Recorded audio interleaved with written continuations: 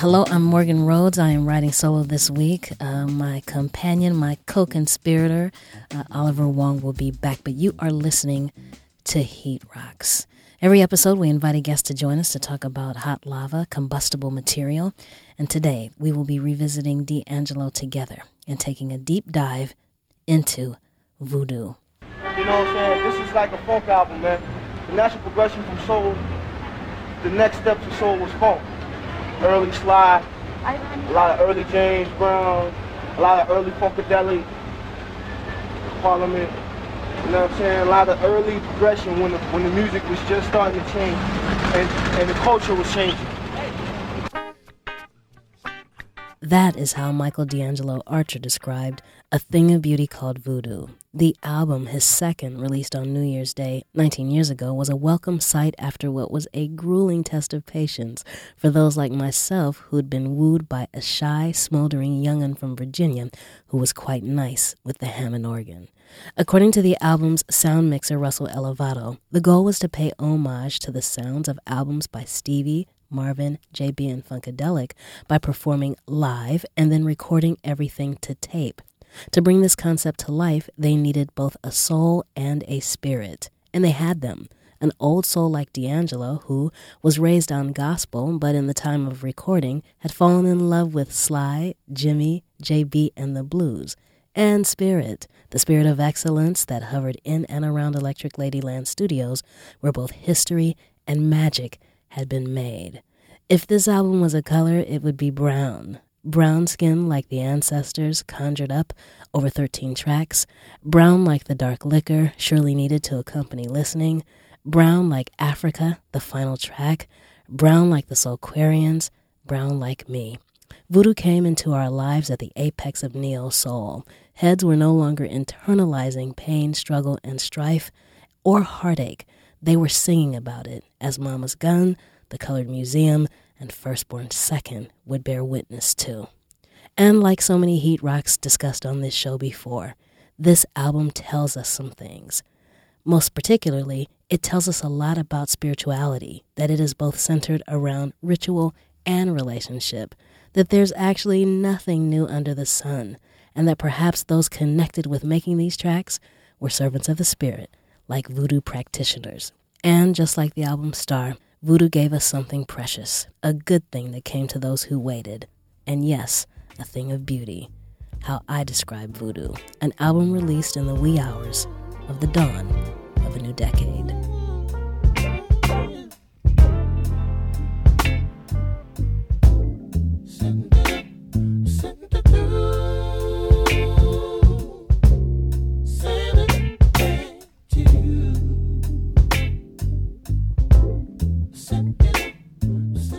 Voodoo was the album pick of our guest today, Terrell Wallace, a.k.a. Tall Black Guy. I'm not sure who to credit for my discovery of our guest's music. I'd like to say I was always in the know, but then again, I always like to say that. But in the spring of 2012, I happened upon an EP called The Brazilian Chronicles and was changed when I heard this track.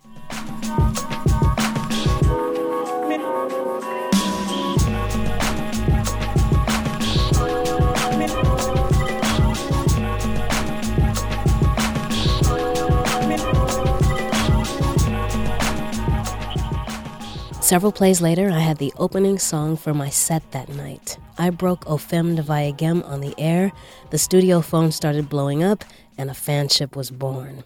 Tall Black Guy was built in the Motor City, spent a good while in the UK, and is back stateside making his particular blend of magic that tastemakers get lit for.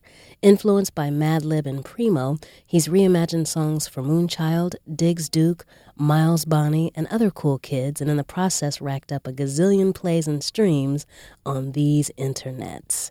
Over the last couple of years, he's been one of the featured guests at Jazzy Jeff's Playlist Retreat, a musician summer camp where some of the best and brightest converge to collaborate. To put it mildly, he's good with the beats. Real good with the beats. Welcome to Heat Rocks, Tall Black Guy. How you doing? Thank you for having me on the show. I appreciate it. So glad to have you. I have to ask you, how did you come to know this album? It came out 2000. Tell me where you got it, when you got it, Okay, so this is in 2000. Yeah, I had just graduated high school. During that time, I was really into like a lot of the underground stuff, so like Rockets and all that stuff. So I knew of D'Angelo's work from, Brown Sugar and stuff like that, but I just seen the album, went to the store and bought it and was blown away. And I think I listened to it for literally like at least 6 months, like just nonstop. I don't even know how many times I played the player joint. Oh, yeah. Yeah.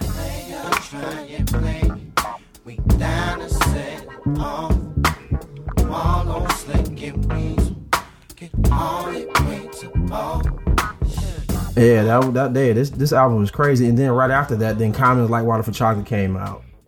Then Mama's Gun came out. Then Welcome to Detroit came. I mean, like, it was just so much music around that time, though. But this one definitely stood out, at least for me anyway. It's like the first of the batch of the mini albums that came out that year. Sure. If you can recall, and I know we're going back some years here because I can't believe that this album is just now celebrating 19 years. 19 years right. Old, right? If you can recall, what were your very first impressions? Like the first thing you said about the album? What were your first, like initial, first play, first listen? I mean, I just thought musically this was some other stuff. You know what I mean? Because there was a lot, because back then, people, like at least in the soul stuff, they weren't really heavily relying on the live instrumentation. There's a lot of program stuff, so like it just sounded like really organic. And then obviously when you hear D'Angelo sing over it, I mean, it was that marriage between the music and his voice. It was just absolutely insane. And then you find out later, like they spent like anywhere from 5 to 7 years just studying before they even actually made the record. Sure. There was some time because heretofore we had Brown Sugar. And I remember thinking at the time, because I loved Brown Sugar, we actually had DJ Mona Lisa, she guested with us, and that was her pick. So we spent a lot of time unpacking Brown Sugar. And there was a long wait, at least to me, from Brown Sugar to Voodoo. How much were you into Brown Sugar, the album, when that came out? So you talking, so that had to come out, what, 94? 95. That would have been like in 8th grade or something like that. Sure. So it wasn't as attached then? It wasn't as attached, and my understanding wasn't as much as it was when I got a little bit older. Sure. You know what I mean? Like I knew dope stuff, but it really didn't capture me like that. I'm trying to think even what was even cracking at that time in 95. I think I was still heavily into like Snoop, real heavy. Okay. I still like soul music, but I remember at that time, like Snoop, like the Doggy Style joint, it was like, that was my ends all to be all right there. Sure. With so much drama in the LBC, it's kind of hard being Snoop D-O double G, but I somehow, some way, keep coming up with funky ass shit like every single day. You talked about some of the production in the album, and we're going to get into that a little bit later. But first I want to ask you about the album art, because we find sometimes when we sit down and talk to people that stuff has a significance. This is the time when buying records and buying CDs was a big thing. Did you have any impressions of the album art itself, either the front side or, of course, the pictures on the back? I think at the time when it came out, I really didn't understand the artwork itself. Like because I had bought the CD. So okay. So I remember in the insert, like it had some beautiful women in it. I do remember that. But on top of that, it was like some type of script or some type of font of different things that they were saying in the back. I couldn't really tell what it was. I thought it was dope. Yeah. You know what I mean? And then obviously when like later, then they showed like the sessions and what they did to actually go to make the record. Can't remember exactly what. Did they go to Brazil to make that? I think they made it here, but I think they drew largely on, of course, the title of the album is Voodoo, which is a spiritual practice developed from the traditions of the African diaspora, of course. Right. And has a great tie between Caribbean and African traditions and Catholicism and such. A largely misunderstood religion, and maybe a surprise for some people because D'Angelo grew up in a religious he's a Pentecostal. family. He's a Pentecostal. Yep, a Hebrew Pentecostal. And so I remember looking at the artwork like, Oh, because it looks like there's a part where he's dancing, which reminds me a lot of, you know, the scriptures, David dancing before the Lord. But also too, you've got, you know, a woman that's her eyes are closed in a trance-like movement, right? And then drums, which is something I do want to get into, is the drums and percussions on this album. I know you, and I've known you for a long time, and I love how many drums appear in your remixes and how you tend to pull drums from what you sample. What appealed to you about this album musically, specifically in the areas of percussions? I mean, if you got this album around that time and you were just learning how to make beats, Questlove did a great job of letting you listen to the album and get all the kicks and snares, percussion. I mean, I think he knew what he was doing when he did it. Sure. And but yeah, just the textures of the drums and the different snares and all that type of stuff. I know on Chicken Grease, in the beginning of it, it's a snare that is like famous for like a lot of like more the major mainstream pop songs, but it came off of Chicken Grease. That's the one right there. Everybody's used that snare before, yo. Let me tell you about the chicken grease.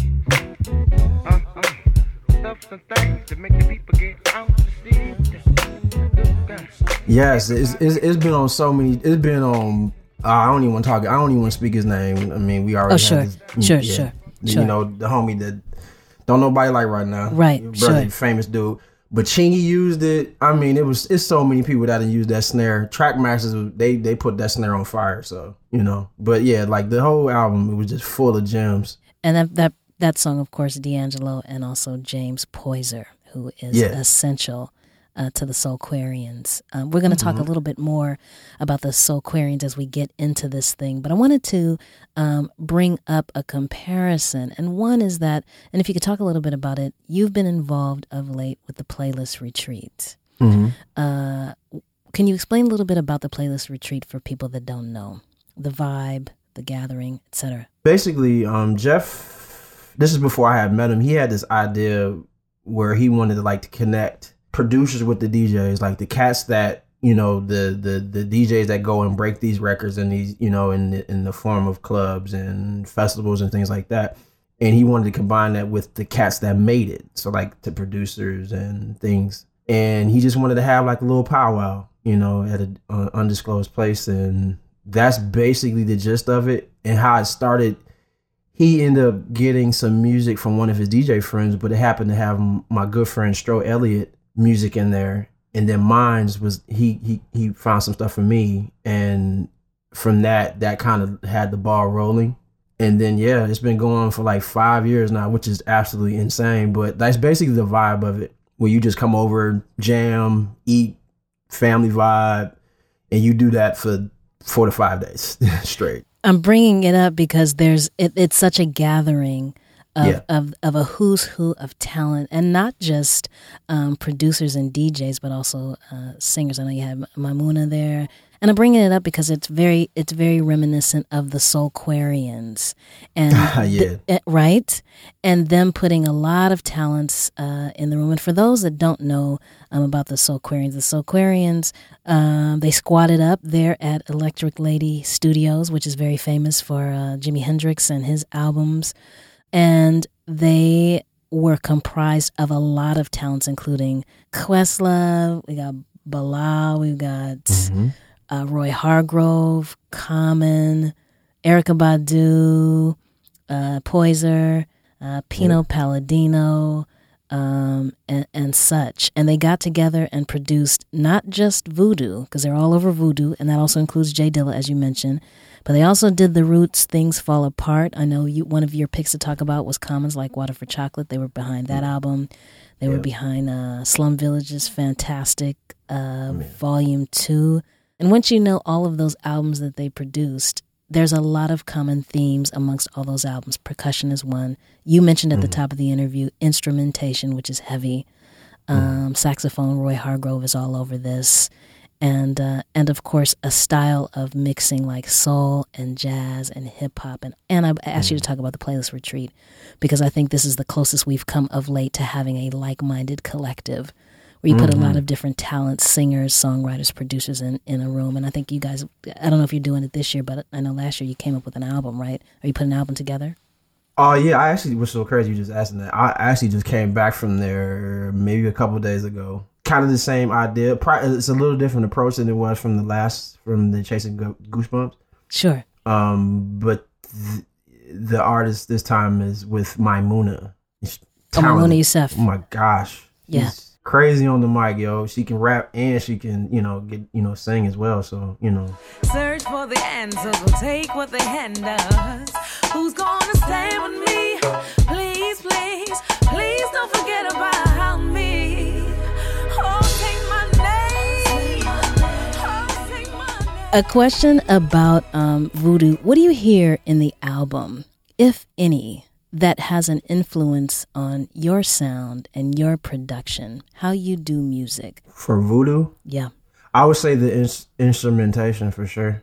Because I kind of employed it a little bit later. Sure. But yeah, I could definitely say probably the live instrumentation is a big thing. Like I try to do it a lot more now. I still sample, but it's more for like texture but like all the other stuff is usually either I add it or I'll get some, a musician to come in and add in the flavors. It was great songs too, though. It was really great songs. Can you talk a little bit more about when you say texture? What do you mean by that? Texture, because the thing is, like, when you have these records that came, before me, like, in like 1975, and I'm listening to this Ahmad Jamal record, like, that recording right there, like, we can't reduplicate that, but the texture of it and the chords and all that stuff is a good base to start with. Right. You know what I mean? And like, you can at least be influenced by it to create something that can be like it, but you can't do the same thing. But I'm obsessed with that, with a lot of the 70s stuff. You know what I mean? Because the sound of it is just so, is just so crisp and clean, you know what I mean? And then warm, it's the warmth to it. I mean, these songs are long by comparison to today. Playa Playa is 7 minutes long, right? Yeah. The shortest song on here is still like 4.5 minutes, and that would be considered a long song today. Oh, yeah, of course. So, you know what I'm saying? A really long song. Like, sort of, if we can get 3 minutes out of an artist now, we praise God for that. I understand. These songs are very long, and I think that has to do a lot with the instrumentation. And I want to get into some of these tracks because you mentioned that you listened to it incessantly when you first got it. Yeah. Did you listen to it cover to cover without skipping a track? Oh, of course, yes. Okay. I still can do that today. Shoot. Really? You can still do today. You can still listen to Voodoo today and still not skip. That's what you call a great album. Absolutely. No disagreement there. Was there a song that stuck to you more than others? Oh, man. Probably Spanish Joint. Ooh.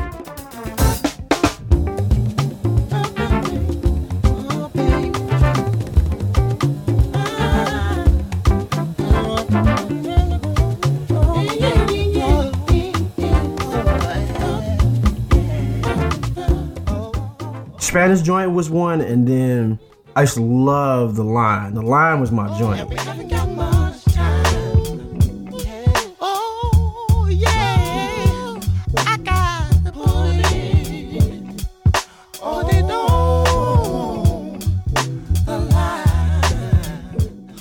Yeah, The Line was my joint. One of the songs I remember I am taking the lyrics and writing to a girl about. Okay, we got to hear that. Listen to our black guy. This Heat Rocks is a safe space for confessions. All right, you got to tell us about that. It was One More Again.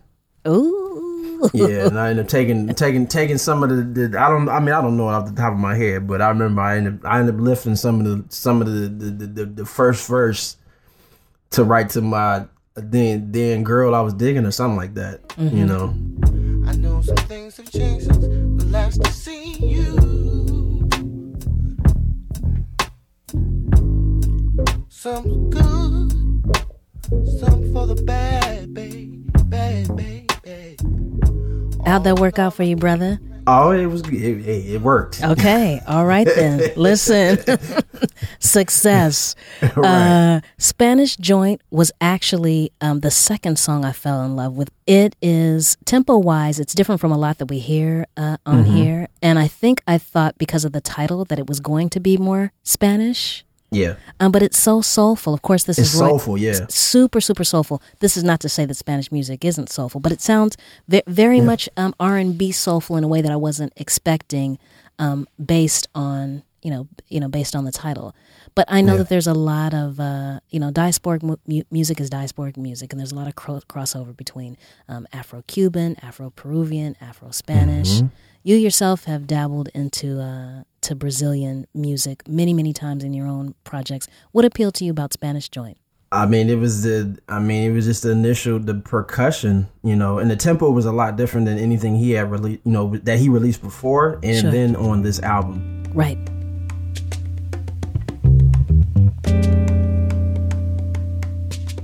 When the bass comes in,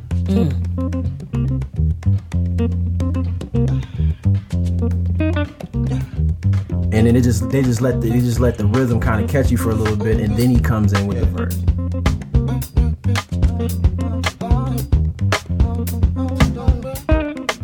Whenever it rains, feel this way. Little something to get me through this day. Give me a little. That's definitely one of my favorites. There's a lot of that on this album, and I think the patience with where the song starts, and even how D'Angelo himself rides the beats with his own vocals has a lot to do with the fact that this is live instrumentation. Yeah. It's the time that you take and the patience that you have because you've got all those instruments and musicians in a room. Yeah. Whereas now, after a couple of bars and maybe some oohs and ahs, that's the song, which is hard because you only got 3 minutes anyway.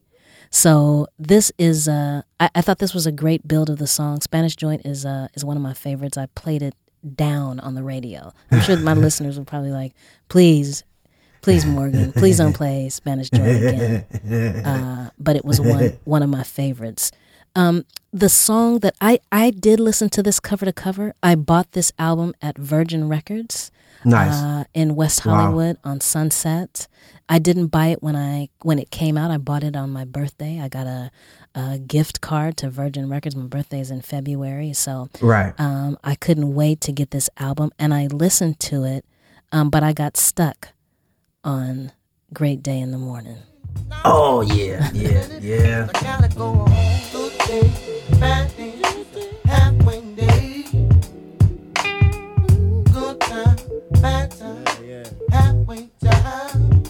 Put it back behind. Good day, bad day, halfway day.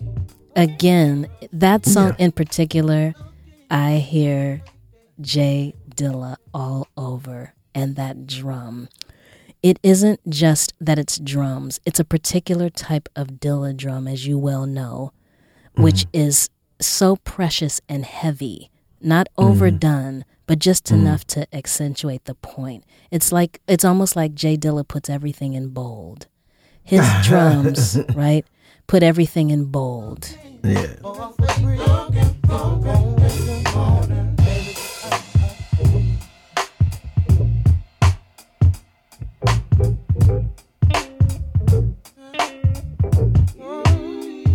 Yeah, he coached Quest to a T. Oh my gosh. You know what I mean? Yeah. He coached him to a T, and Quest, he got it. Because, Quest was more on the grid, so he didn't even understand, a little bit more lackadaisical, almost like you're kind of lazy. Yeah. You know what I mean? But it makes sense. That's what actually sounds good to the natural ear, when you really think about it. When you're looking for things to sample, is your attraction the drums? Is that your first point of entry? My ear now goes straight to chords. Really? I'm a chord fanatic.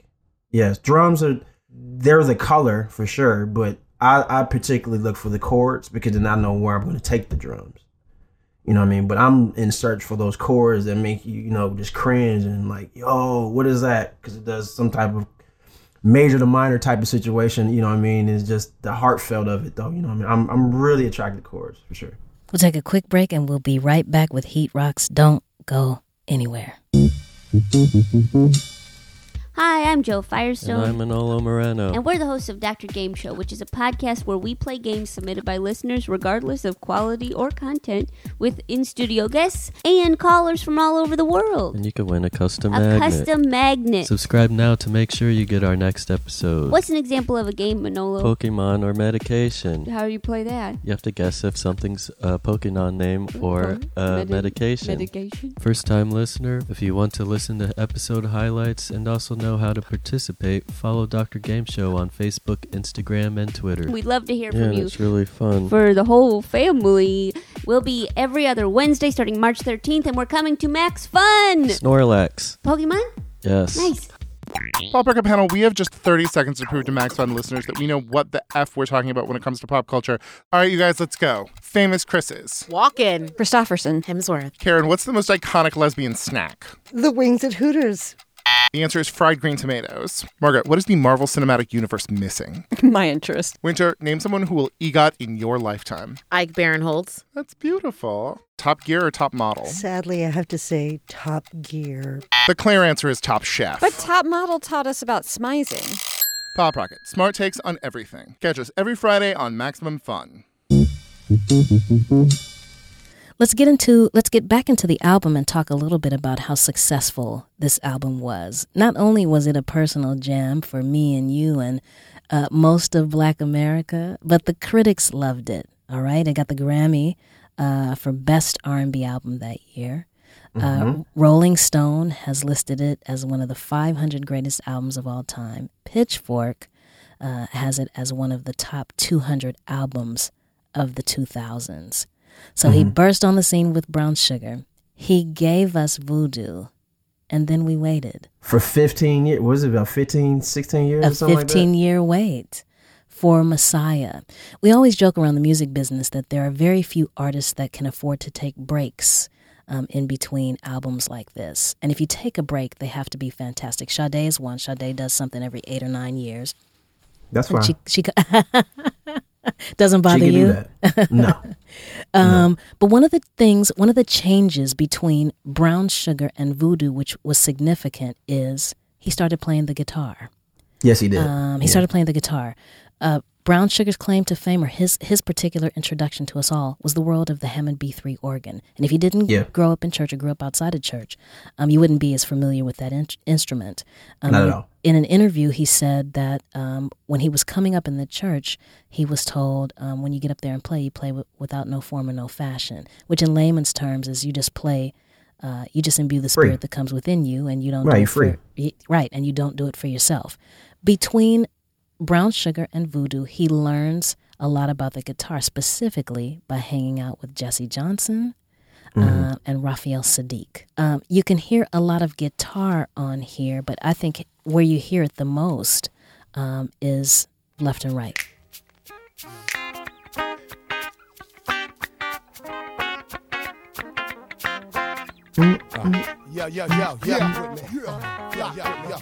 My flow's remarkable. Doc walk like Kane from Kung Fu round the globe. Throw obstacles, I'll hurdle them. Herman whack MCs. Now at the time, Method Man and Redman were killing. Yeah, they just had dropped the rock roller. They sure had. Yeah. So it was nice to hear them on this production. Left and right, he said, one of the things present on this album was a lot of rock chords. He wasn't as familiar with the bass guitar, but was getting into the bass guitar and then the guitar. Left and Right is one of my favorite songs on here, and I didn't think I could love it any more until I heard it reinterpreted. By who? By a beat maker and a producer named Red Astaire. And if you dream to be free, I can take you there, just follow me. Baby, I won't. And if you dream to be free, I can take you there, just follow me. And if you dream to be free, I can take you there, just follow me.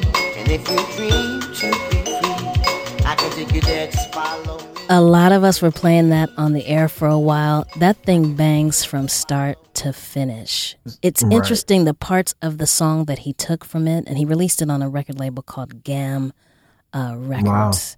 And they do a lot of interpolations of songs, and that was one of my favorites. He took it to a really different direction. Yeah. It sounded like he got it off of the live album. That's what it sounded like. The vocals. It does sound like that, but at the end of it, I mean, he had to put out a clean version and he put out an explicit version. An explicit version features the vocals of Method Man and Redman. Oh, okay. Method Man and Redman. Let's talk a little bit about D'Angelo and him as a sex symbol, and let's talk about that in relationship to Untitled. Did you see the video for Untitled? Oh, of course, yeah. It was a great video. It was a great video. It was a great video, but I remember... And a dope song, too. A very, very dope song.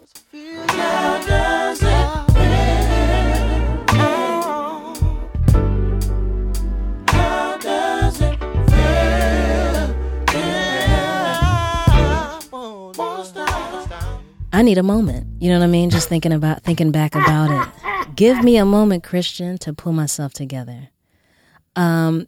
There's a great debate about, did D'Angelo really want this to become a sex symbol outside of that? Was this meant to be that, or was it unintended? I think it depends on your perspective and how you feel, about that. I think on the one hand, coming from a religious background, as we know about him, and as what we've heard about him being a really shy guy, it's easy to believe that this might not have been his decision. This might not have, he might have been in favor of that. But however, the song is called Untitled How Does It Feel? And the subject matter leads me to believe that at the very least, he knew that this was going to be a very intimate, sexy, sexual song. Maybe he didn't intend the video. But I like the song because of its similarity to a lot of Prince songs. And as we know about D'Angelo, he is a huge Prince fan. And in fact, he covered Prince's She's Always in My Hair. Always in My Hair, yeah. There are similarities. And I want us to listen to both versions, if we could listen to both. Whenever my hopes and dreams are aimed in the wrong direction, she's always there, telling me how much she cares.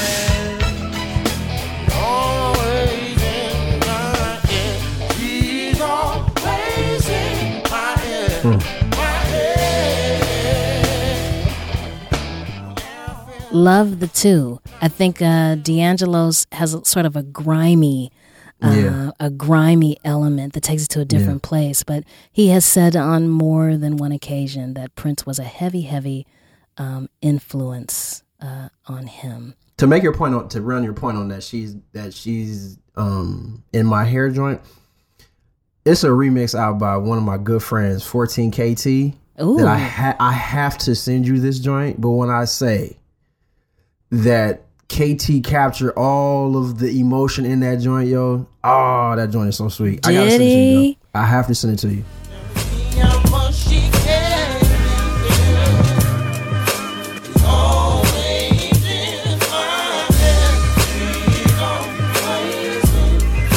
Ooh.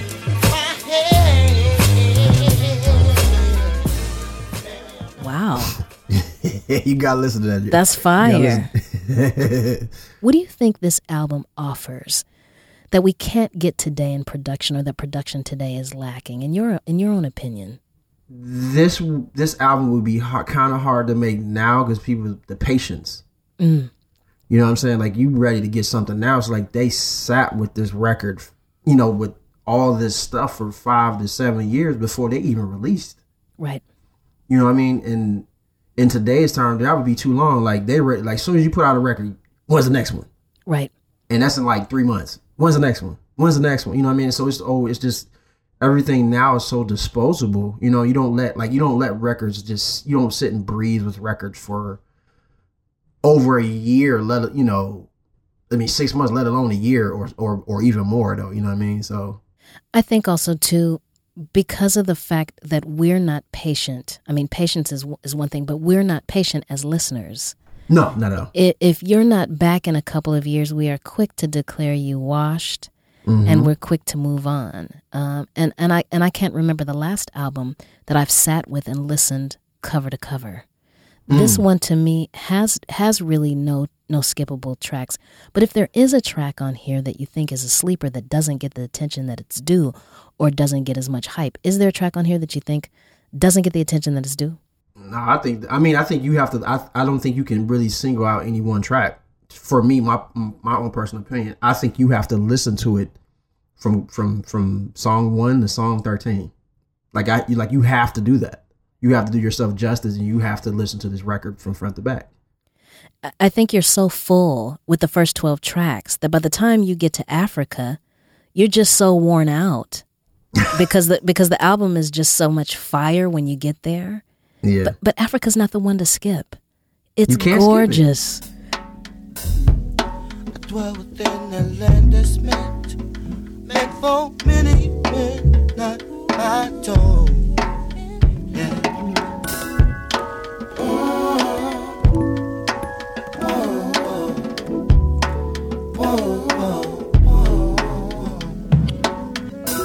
It's the benediction.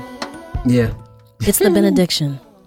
You have been in a service with D'Angelo, with the Soulquarians.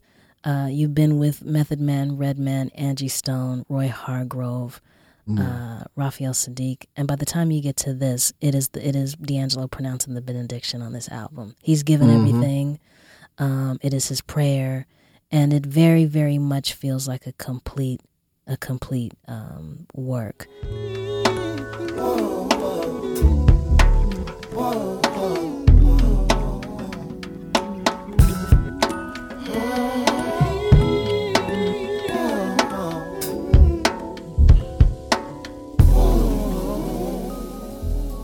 I had the opportunity to see him while he was pushing Messiah. We'll talk a little bit about Messiah, but Right.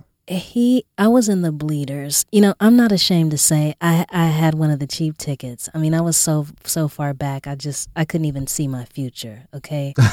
But at some point, the way that he broke the band down, it became 2 concerts. It was just D'Angelo with the band, and it was just the band. And both elements were so full that it was like it could have been just one group, the Vanguard, which is his band for Messiah, and it could have been just D'Angelo. And he did it so, the way that he ended the show was he had the band, and one band member left one at a time until it was just him. So each singer left, and then the drummer left, and then the bass player left until it was just him. And he did a really long ad-lib. It might have been a 10 or 15-minute ad-lib with just him and the band, just the instrumentation. And so it drew me right back into Voodoo and the making of Voodoo and all these elements that we've been talking about. And then my sadness, because I thought, I don't know that we'll have another moment like this, another album like this, which is just full, for good, for bad, or for whatever. I think this is a moment in time where we won't get back there again. Did you find yourself as engaged with Messiah as this? This is the thing. I like it just because I'm a fan. You know what I mean? And I had actually got some of those songs, because, you know, it's some of those songs are like over 10 years or more. And I remember I had some of them, you know, because, you know, obviously he was getting everybody's hopes up about, you know, possibly putting out the new record. You know what I mean? So I just kept on that hope. Then when I actually listened to it, like, I love it for the instrumentation. It's even crazier than Voodoo. The only part I'm not really enjoying is the fact that you cannot hear what he's saying. Right. I can't hear what he's saying. He's not very clear. His clarity is off. It's very muted, and I've been wanting to ask if I ever had a chance to sit down with him. Was that on purpose? The sound is very muted, and I didn't know if it was supposed to feel like an echo, because it sounds like an echo, and it is really hard to figure out what he said. I mean, I love my jams on there are obviously 1,000 Deaths and the Charade, and I think a lot of what was going on in his world and his observation of what was going on in culture, prayer, politics, and society. So it very much feels like an echo. And of course, the songs are way shorter than this. Yep. But to your point, I'm a tried and true D'Angelo fan. Yeah, I mean, you can't not be. So with that, you have to support this brother. Even, you know, I could still deal with him taking as long as time. Now, do I want something else that you can actually hear him? Of course. But sure. I'm cool with him just doing those 2 records. He's made one of my top 5 albums of all time, though. You know Really? Oh yeah. You could, so Voodoo's in your top 5. Oh yes, most definitely. Can I ask about some of the others? I would have to think about that because it moves around a bit. Okay, you know what I mean, but Voodoo stays on the list. Voodoo's gonna always stay in there. It has to. Was this album right on time? Was it ahead of its time, or is it timeless? Just when you think of Voodoo in general, I mean, you can't. Up until that time, up until 2000, I mean, there wasn't really. I mean, outside like the stuff in the 70s, you know. What sure. I mean? Like, but I'm just saying, I'm born in the 80s, so like anything from my generation upwards, we had never heard nothing like that before. Right. You know what I mean? Right. And I mean, it's a timeless joint for sure. But at the time when it came out, I mean, it was you know, at least in the soul and the, you know, what dope hip hop was at that time, this fit right into the mix. Right into the mix. And it still goes. And yes. So in my opinion, it's timeless. Because to your point, as you said, you know, you can go back and listen to this right now and it still goes. I put this on in preparation for this chat, and it sounded just as fresh as when I heard it when it came out January 11th of 2000. When's the last time you listened to this album? Today in prep for the Today chat. was the last time it was prep for today. You haven't listened to it any other time other than that? Oh, no. I always listen to it because, as I said, I played Spanish Joint on the radio and is a part of my set in every station I've been on, and I've been on 4. Okay. Right. And everywhere that I've gone, Spanish Joint was always a part of it. And I love Send It On. I love The Root. My favorite on here is Great Day in the Morning. And that's just a jam that gets played all the time. It's a mood album. You know, when I'm feeling, you know, a certain way or feeling really melancholy, or I want to think, or even if I want to write, I play this album. D'Angelo said in one interview that some of the best musicians come from the church. And I think I can say that. Yeah. Yep. I grew up in the church too, and I know a lot of people that have, you know, made that transition. You know, there used to be a time where you didn't want to tell anyone that you were playing secular music. Secular music was just that was not cool. But I do think that there is a lot to be said about growing in the church and learning how to play church music and making that transition. And no matter what album, be it Messiah, Voodoo, or Brown Sugar, you still hear that Hammond B3 and those gospel chords. Mm-hmm. If you had to describe this album in 3 words, what would they be? Can I curse? Yes. Awesome as shit. I love it. I love it. Walk the slide, won't buy, why is why, till we fry. Watch the song, stay in line, folks like some devil's pie. Drugs and thugs, women wine, 3 or 4 at a time. Watch them all, stay in line, folks like some devil's pie.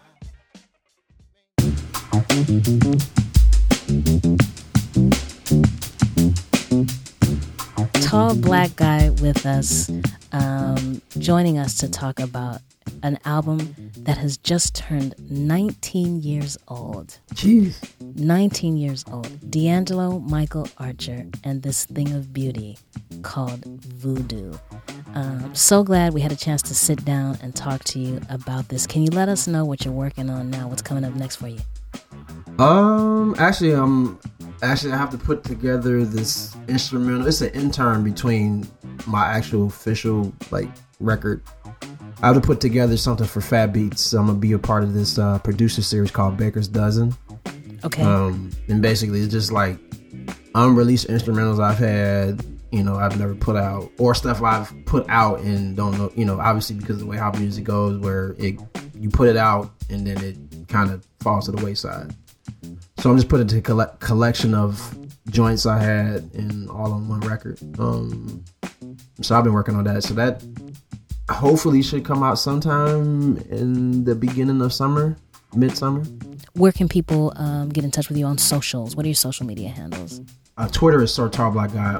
Instagram is Tall Black Guy Productions. Facebook is Facebook.com/Tall Black Guy Productions. Pretty much if you just Google Tall Black Guy Productions, I'll come right up. That's it. Tall but black guy. I'm on all of them. Instagram, SoundCloud, Twitter, Facebook, everything.